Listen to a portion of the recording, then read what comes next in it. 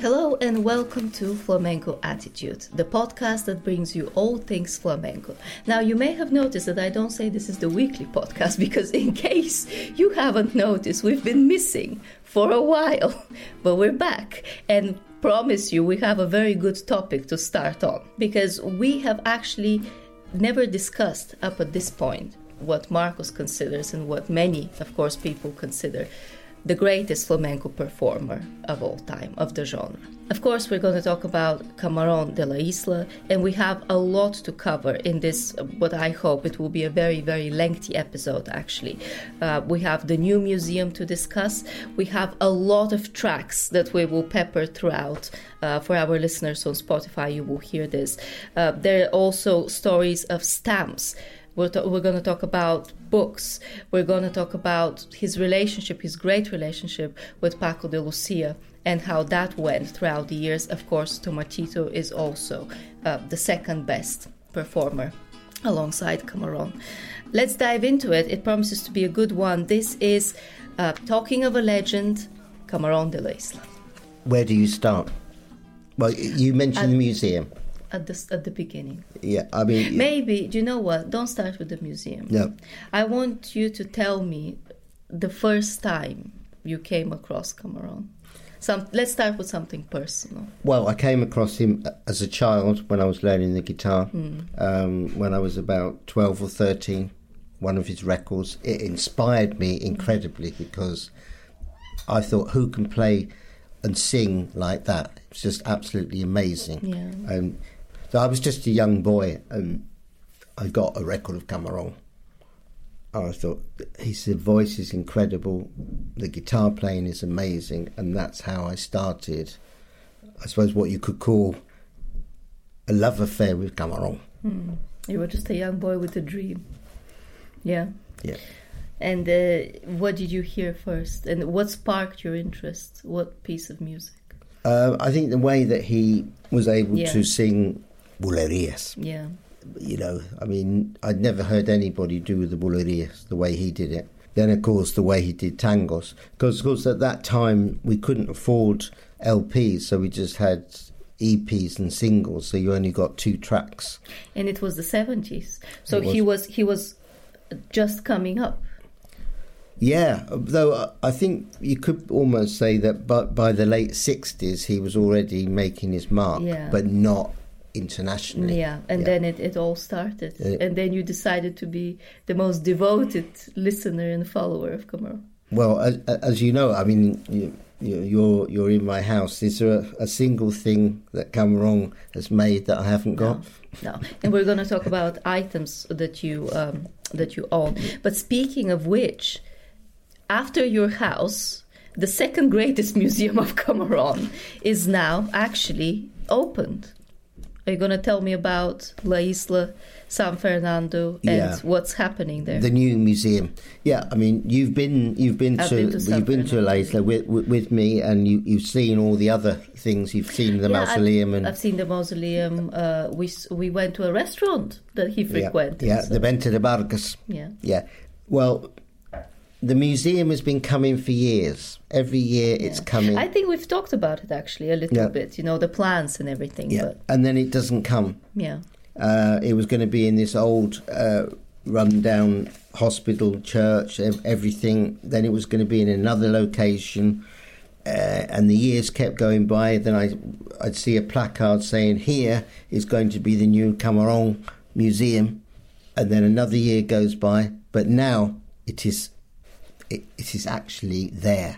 Yeah. And it's next to the Venta de Barcas that you're talking about, that you went to. And you're probably going to say to me, well, what's in it? What is it? No, but you haven't been yet. I haven't been there yet. Yeah, no. But you will go. Yeah. I mean, in it, probably the greatest thing inside the museum is the Mercedes car that he used to tour all the pueblos in all the villages with Tomatito. Yeah. They sort of not only toured the villages, but they sometimes lived in this car. And he kept all his lyrics in there. Obviously, Tomati's guitar. So the car is probably one of the great things that's in the museum. And then you've got his collection of guitars. Which is, how many do you think? Oh, well, I haven't been there, but he had so many guitars. You see, people associate him as a singer, but he was a big fan of the guitar. Yeah. He loved the guitar. So many makers would have given him a guitar, you know. So he's got loads of guitars. All the guitars are there. And the other thing about him is that he was obsessed with recording, practicing recording things.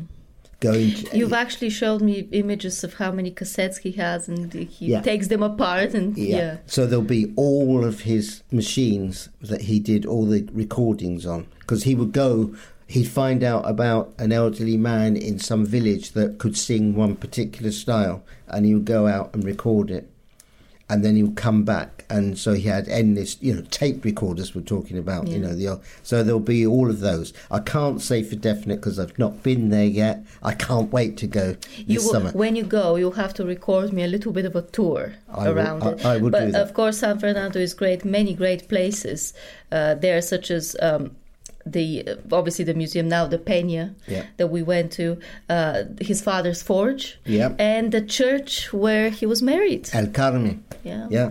Do you think is there actually a blue plaque or something like a plaque? Well, there are plaques on all of the buildings. Yes. Where he? Yes, on the forge and everywhere is a plaque. And I can give you a funny story that many years ago, when I was going to write a book about him, I thought, well, I've got to go on the tour, and so I gathered in the area where you have to go, and it's quite hard to get on the tour because they don't allow that many people, and that all of the people there thought I was the guide.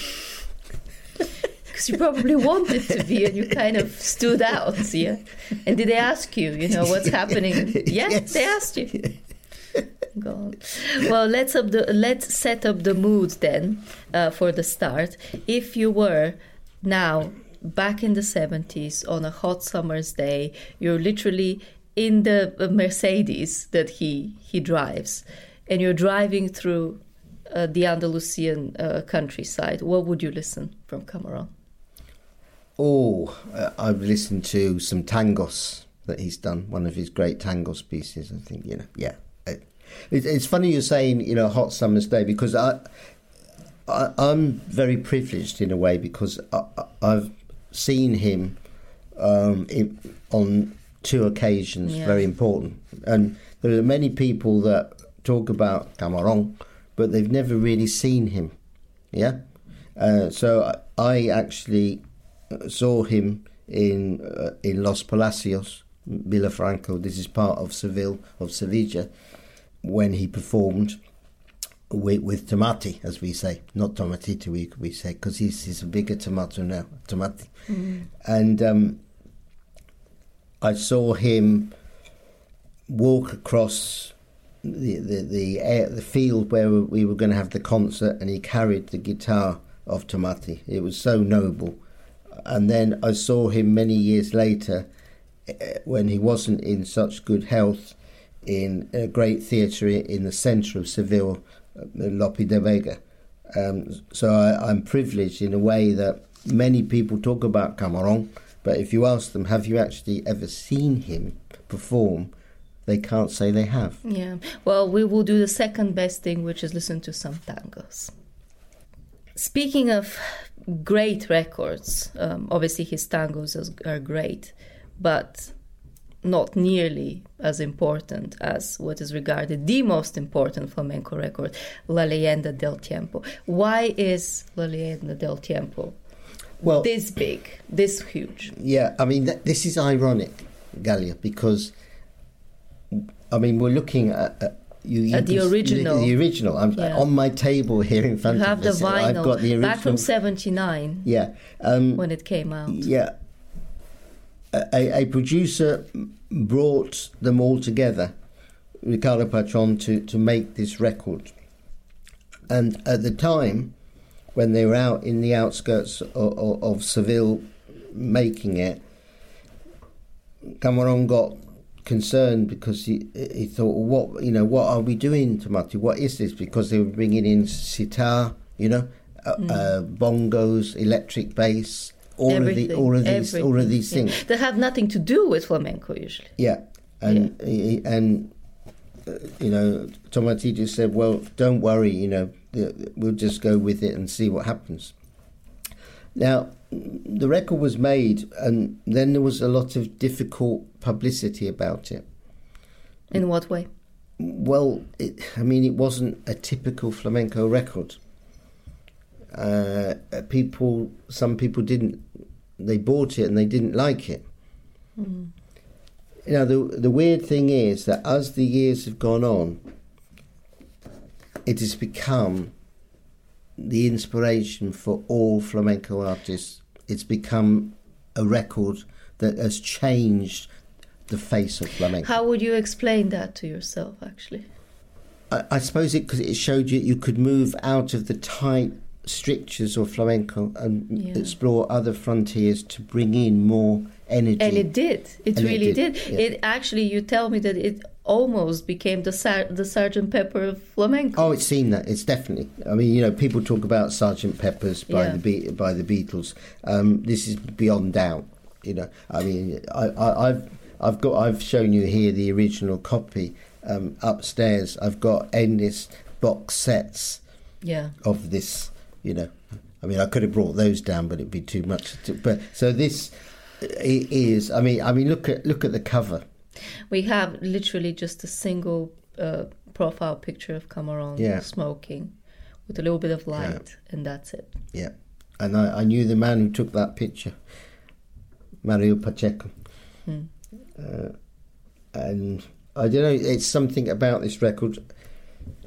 Having the sitar on it made it very special. So many things about it, and people now worship this record. Normally you see if something came from the 70s, it would be too old, but even now it's more modern than modern, if that makes sense. Right. Yeah, and it's only appropriate if we hear it for what it is. And what are you going to play then? La Leyenda del Tiempo. You say that not many people have seen, actually, Camarón throughout his life. And I think even fewer people know about his life before he became Camarón. But you have explored his background for many years. So, in a nutshell, where did he come from and how did he become Camarón? Well, obviously he was born in what you call San Fernando, what he would call La Isla. He was born into a very poor family. His father was a blacksmith. His mother did cleaning jobs and things like that. He started to perform from about the age of 6. And then he would start going to a place that you've been to, Galia, the Venta de Vargas, to have some chicken soup. Yes, did you? No, I think he did. He did like chicken. Yeah. I can't remember. No, I think you had clams there. We had clams. Yeah, you didn't have clams, but I had clams. Yeah.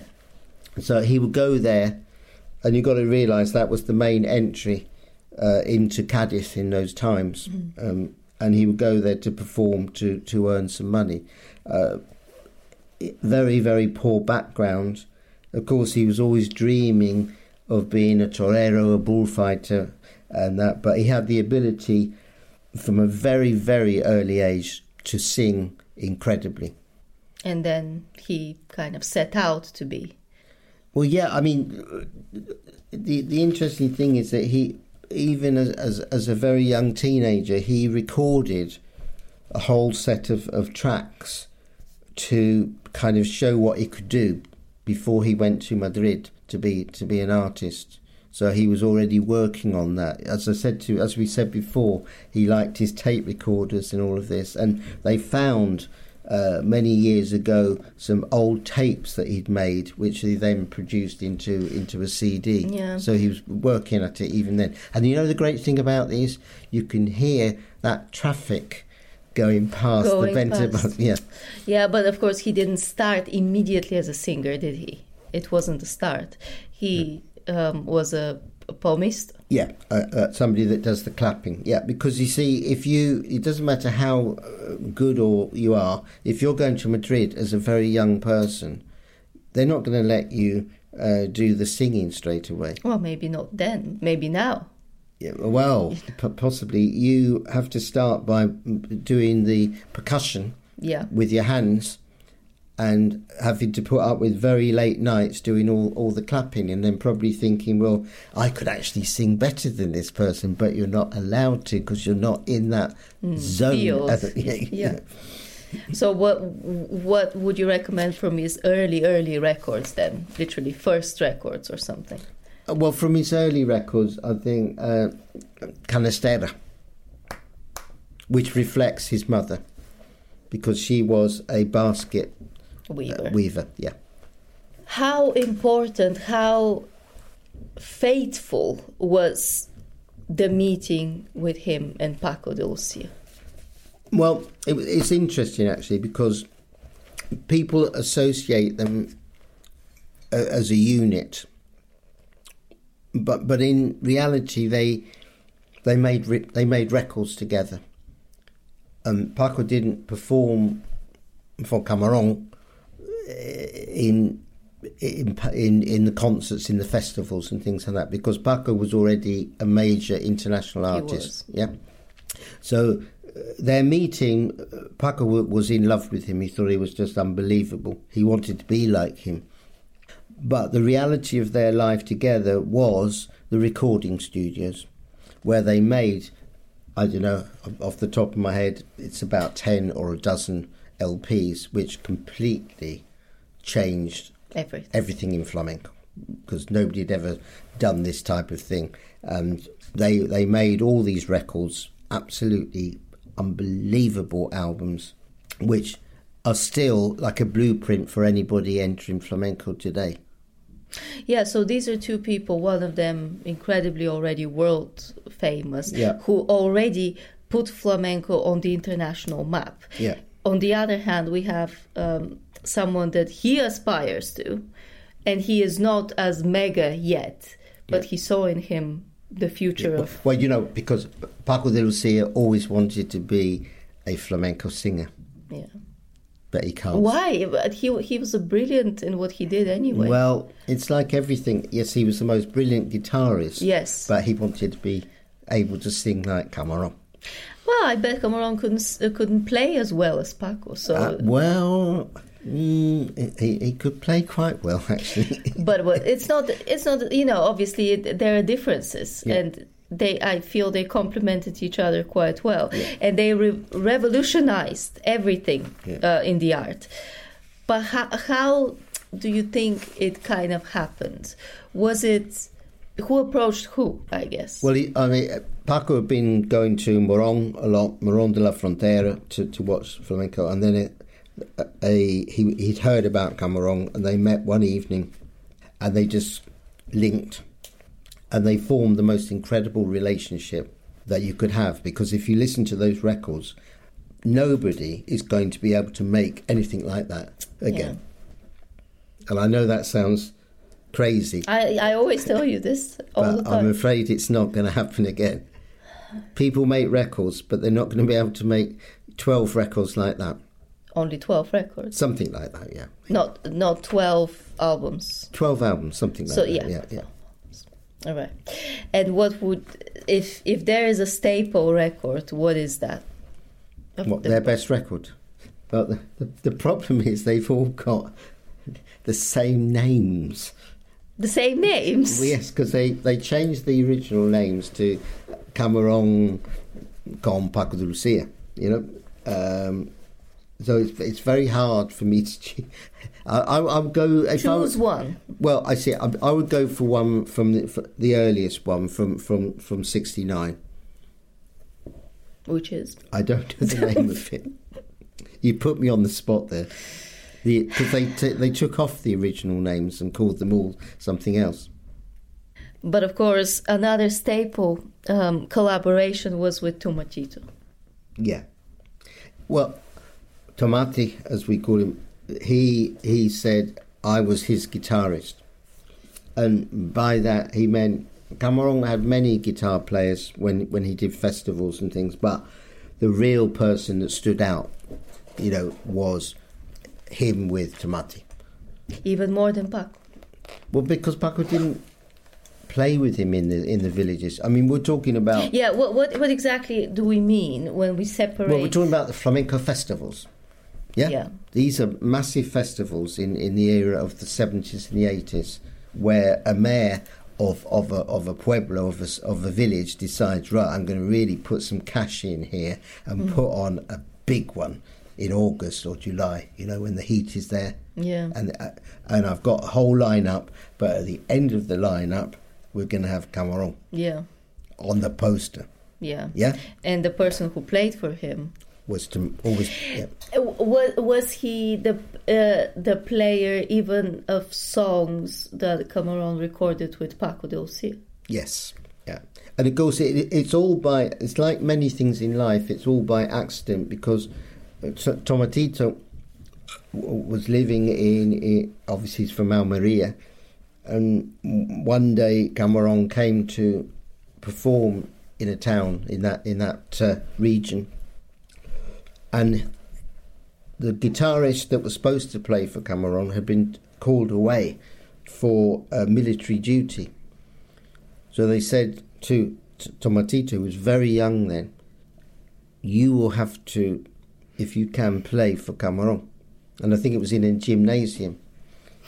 And much later on, Tomatito has said, if I really had thought about this, I would have been too nervous. Yeah. But because I was so young... How young? I think he was about 15. Yeah. I just went and did it. Yeah. How would you compare Tomatito with Paco? Well, they're very different. I mean, one is a gypsy guitarist, one is a non-gypsy guitarist. So they play in a very different style. I mean, Paco de Lucia is a great composer, incredible musicality, tones. Tomatito plays in a very, very different way, more like the way I play. He's very, very different. It's a different style altogether. But yeah. I mean, he would have he played with Paco. I mean, he's got a completely different way of interpreting flamenco. Yeah. To Paco. Yeah. Yeah, and of course it doesn't end with the little villages. No. We go on big stages. I know what you're going to say now. You're going to go Paris. Well, maybe. Yeah, I mean, can you believe this? You're talking about audiences that you might get at a football stadium. Yeah, they go over there and the newspapers put him on the front and say he's the Mick Jagger of flamenco. And did Mick Jagger know about this? Well, he got to hear about it. He got to hear about it. Yeah. Was he ever interested? Well, he was. There's a couple of funny stories about this, because a journalist said to Camarón, Mick Jagger thinks you're fantastic. Mm-hmm. And obviously Mick Jagger. And he said, oh, well, I like him as well. Yeah. And then after the journalist had gone, he said to his aide, who is this Mick Jagger? So you mean to tell me that he didn't know of the... No. And it's the same as the story we're going to get onto a little bit later, is he didn't even know really about the Beatles. How is that possible, Marcus? Well, it's I'm afraid it's true. Yeah, but how? Well, he lived in a different world. Yeah. Yeah, but I can tell you one good thing about the story of Mick Jagger. Mick Jagger gave him a coat, a very special jacket of his, because he was so in awe of his ability to sing. And Camarón had it. Yes. He wore it. Yes. Even though he didn't quite listen to the music. Well, you like it when he turns to an aide and says, who is this Mick Jagger? I do.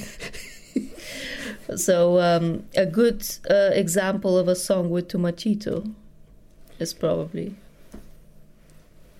Well, I think the live album they did. You're putting me on the spot. I never know the names of these albums. Marcus, I should have got them all down you here. should know these things. I will help you later with that one. Now, you've talked to me a few times about the tattoo that he got. Because he got that tattoo, unfortunately, when he was in prison. Yeah. Yeah, I mean, there was a situation that he ended up in the prison in La Isla. One of his great phrases at the time was, a prophet in his own territory is not worth anything, and the only reason he's put La Isla on the map is he's in this situation. He chose to put a tattoo on his hand. I presume he did it with a biro, I don't know. And it's become one of the most famous tattoos in the world. And it brings together, as you can see, I've got it there, it brings together the Star of David and the Arabic crescent, La Luna Increciente. La Estrella de David y La Luna Increciente. And his idea was that those two things together represent the Gypsy people. Now, I was only watching a cooking programme the other day on Of course you on have. Andalusian television, Yeah. and there was an award-winning chef, and he got both of those things on his fingers, Right. tattoos on his fingers. Now, this tattoo can be seen on the walls in the Czech Republic, in anywhere you go, you'll see it. But why you're certain that he's the first person who got these symbols together? Yes, and it's now been, as far as I know, amalgamated to be on the Gypsy flag with the Wheel of India. Yeah. Well, that's quite. I mean, to me, it was interesting to find out that first of all he did it himself. He decided on it, and the fact that he did it anyway. It's interesting why he wanted to do it. Well, how did he? Well, he was probably quite annoyed about it. Yeah. Yeah. But have you seen it, Galia? Have you actually seen the tattoo on his hand? On his hand, yeah. Yeah. Yeah. It's on his left. Yes, that's right. Yeah. On his left hand. Yeah, between the thumb and the finger. Yeah. Yeah. And that's his only tattoo. He doesn't have anything. But the incredible thing is, we're probably going to watch a film later on after this, where young boys went to the tattoo places everywhere after he died to have it put on their backs, on their arms, everywhere you go. I was only recently in a small village in El Gastor, and a school teacher came up to me and we sat down, a retired school teacher, and he rolled up his sleeve and there was the tattoo. Yeah. Maybe you can then recommend a song of Cameron that contains moon or stars. Well, I think you should go for his last LP, El Potro de Rabia y Miel. Yeah, but which song? Oh, yeah, well, choose the Bulería, always. We have watched films. We've actually made a special episode on flamenco films, and I have some favorites there as well. And we're going to talk about a documentary. But I'm interested to know about your stamps collection. Because this is one thing that's always curious. When a stamp is issued on somebody, that means the country recognizes them as a national figure, as a very important treasure. person. Yeah. So what is the story with that? Well, I started writing a book about Cameron, and I needed to find the stamp, and I couldn't get hold of the stamp anywhere, because you imagine this was obviously issued in 1992, and I was writing this book in about 2006-ish. So a man in Cadiz said to me, I've arranged for you, it's quite easy for you to get this stamp. go to, it's what's called the Palacio de Comunicación, the huge post office in Cadiz. And he said, go in there and you'll be able to get a copy of that stamp. So I believed him. So I queued up, got my ticket, and I said, oh, I've come here to buy the stamp of Camarón. So the person said, what? No, I'll have to get the manager. So the manager came and said, you must be mad. This stamp was issued in 92. That is many years ago, sir. But so these are rare stamps? Well, yeah, I thought so at the time. I have seen it. So what this person had done is sent me on a deliberate, typical Cadiz thing to get fooled. And then when I went back in the evening, he'd actually ordered up from Madrid this special folder with the Camarón stamp in and Lola Flores and everything. And there's only one design. Is that what you say? Yes. One design. Only one. Yeah. I've managed to purchase a few others since, but he took a great, because his actual brother worked for the post office, so he knew to send me on a fool's errand, as we say in English, knowing that in the evening I'd say, well, I went there, and they didn't know what on earth I was talking about, and then he could go to the boot of his car and say, oh, maybe this will interest you. Why did he do that? Well, this is Cadiz. You've been to Cadiz. But you don't regret making the effort? No.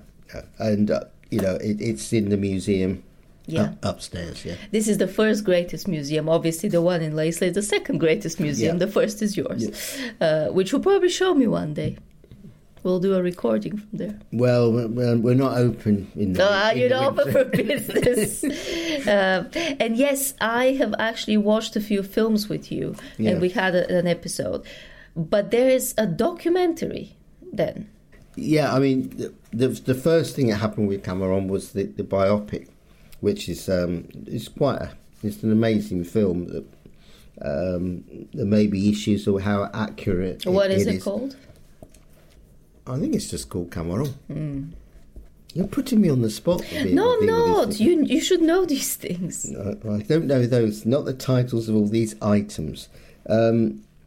It was very interesting because I went out to do recordings with the public to get their reactions to it.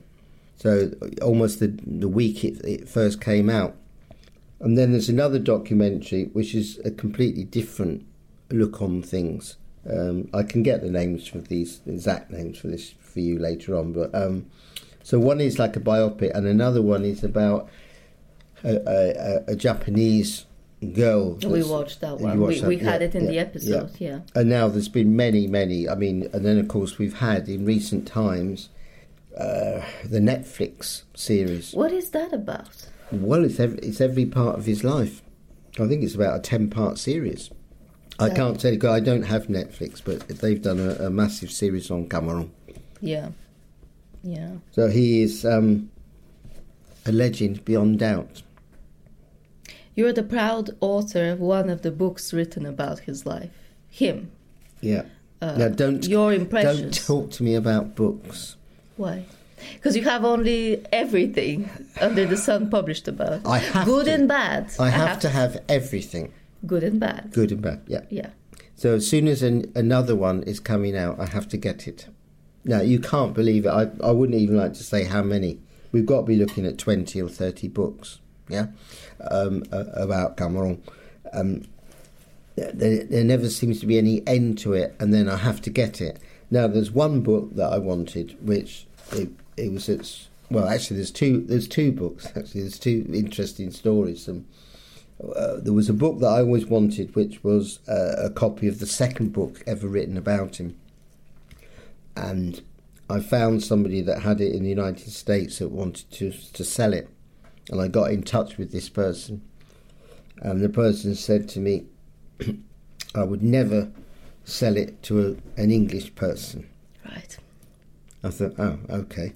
So I had to find another way of getting this through...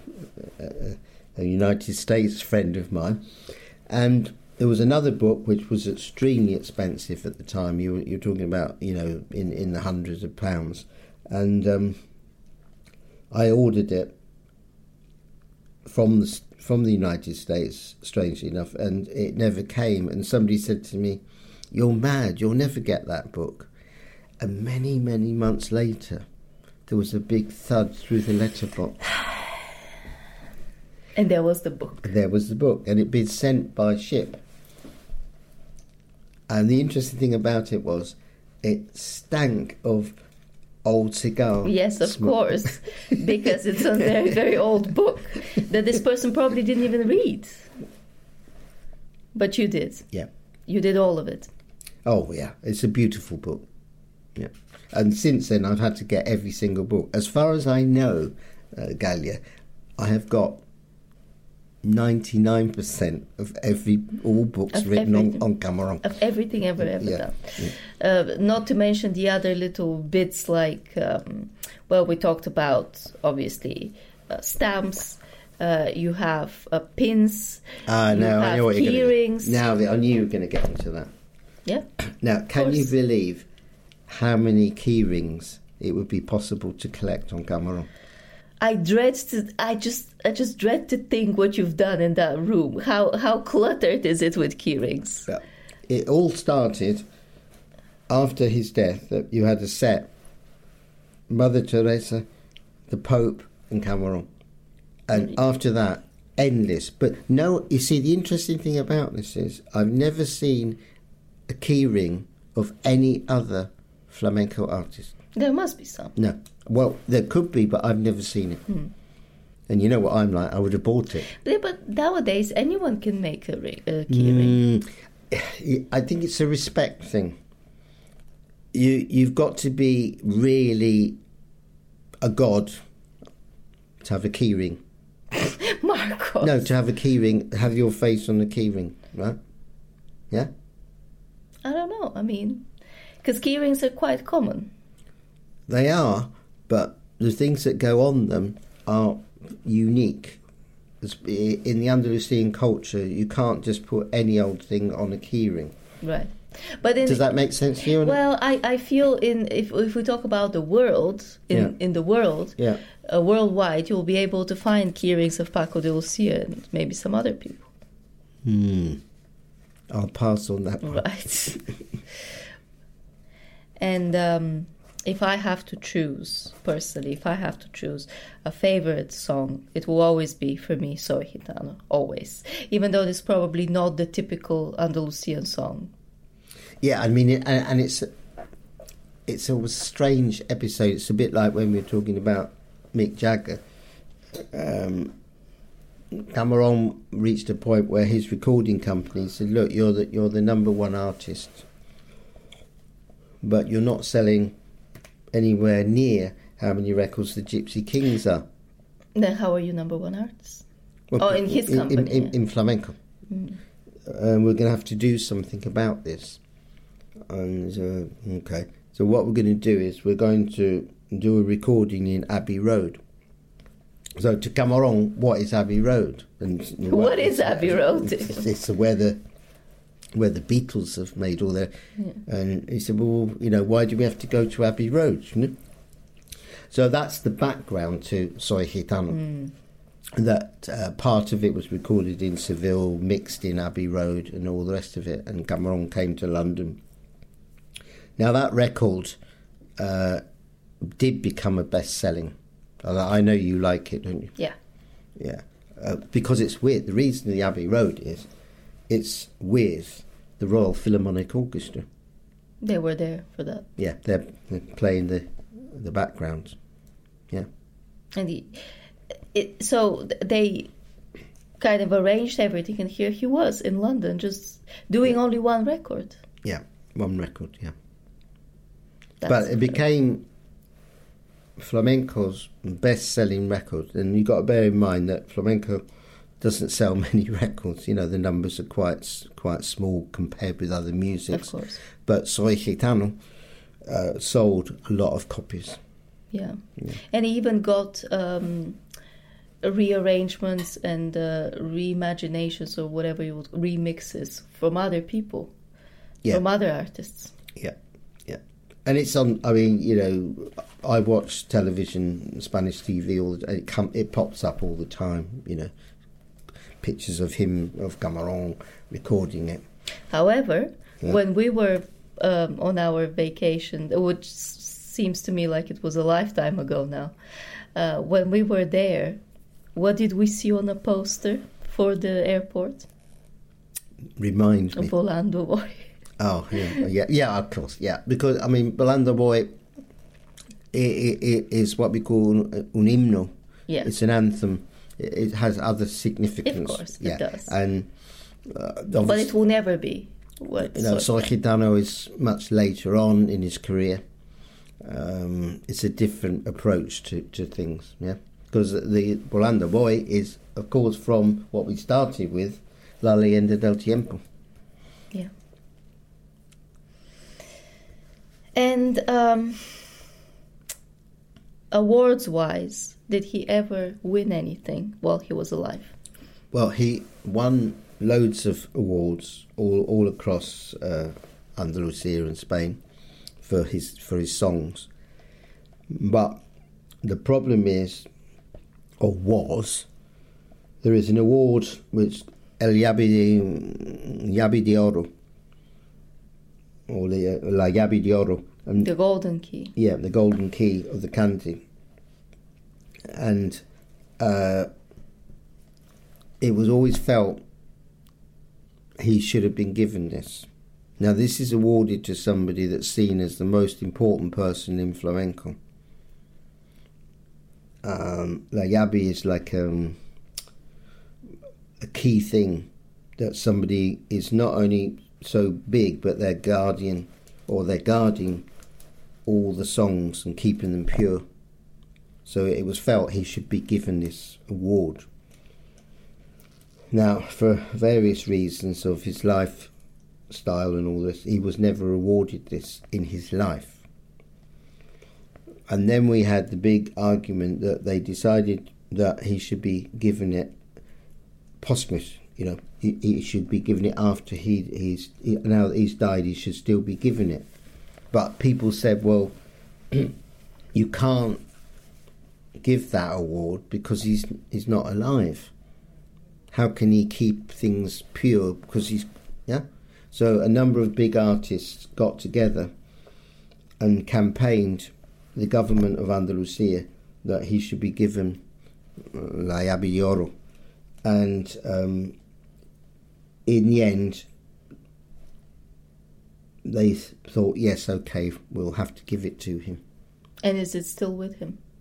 Yes. It's still with him? Yeah, and it's a weird thing, because when you look back at the artists that have had it in the past, they have their picture and they've got this key in their hand, like a golden key.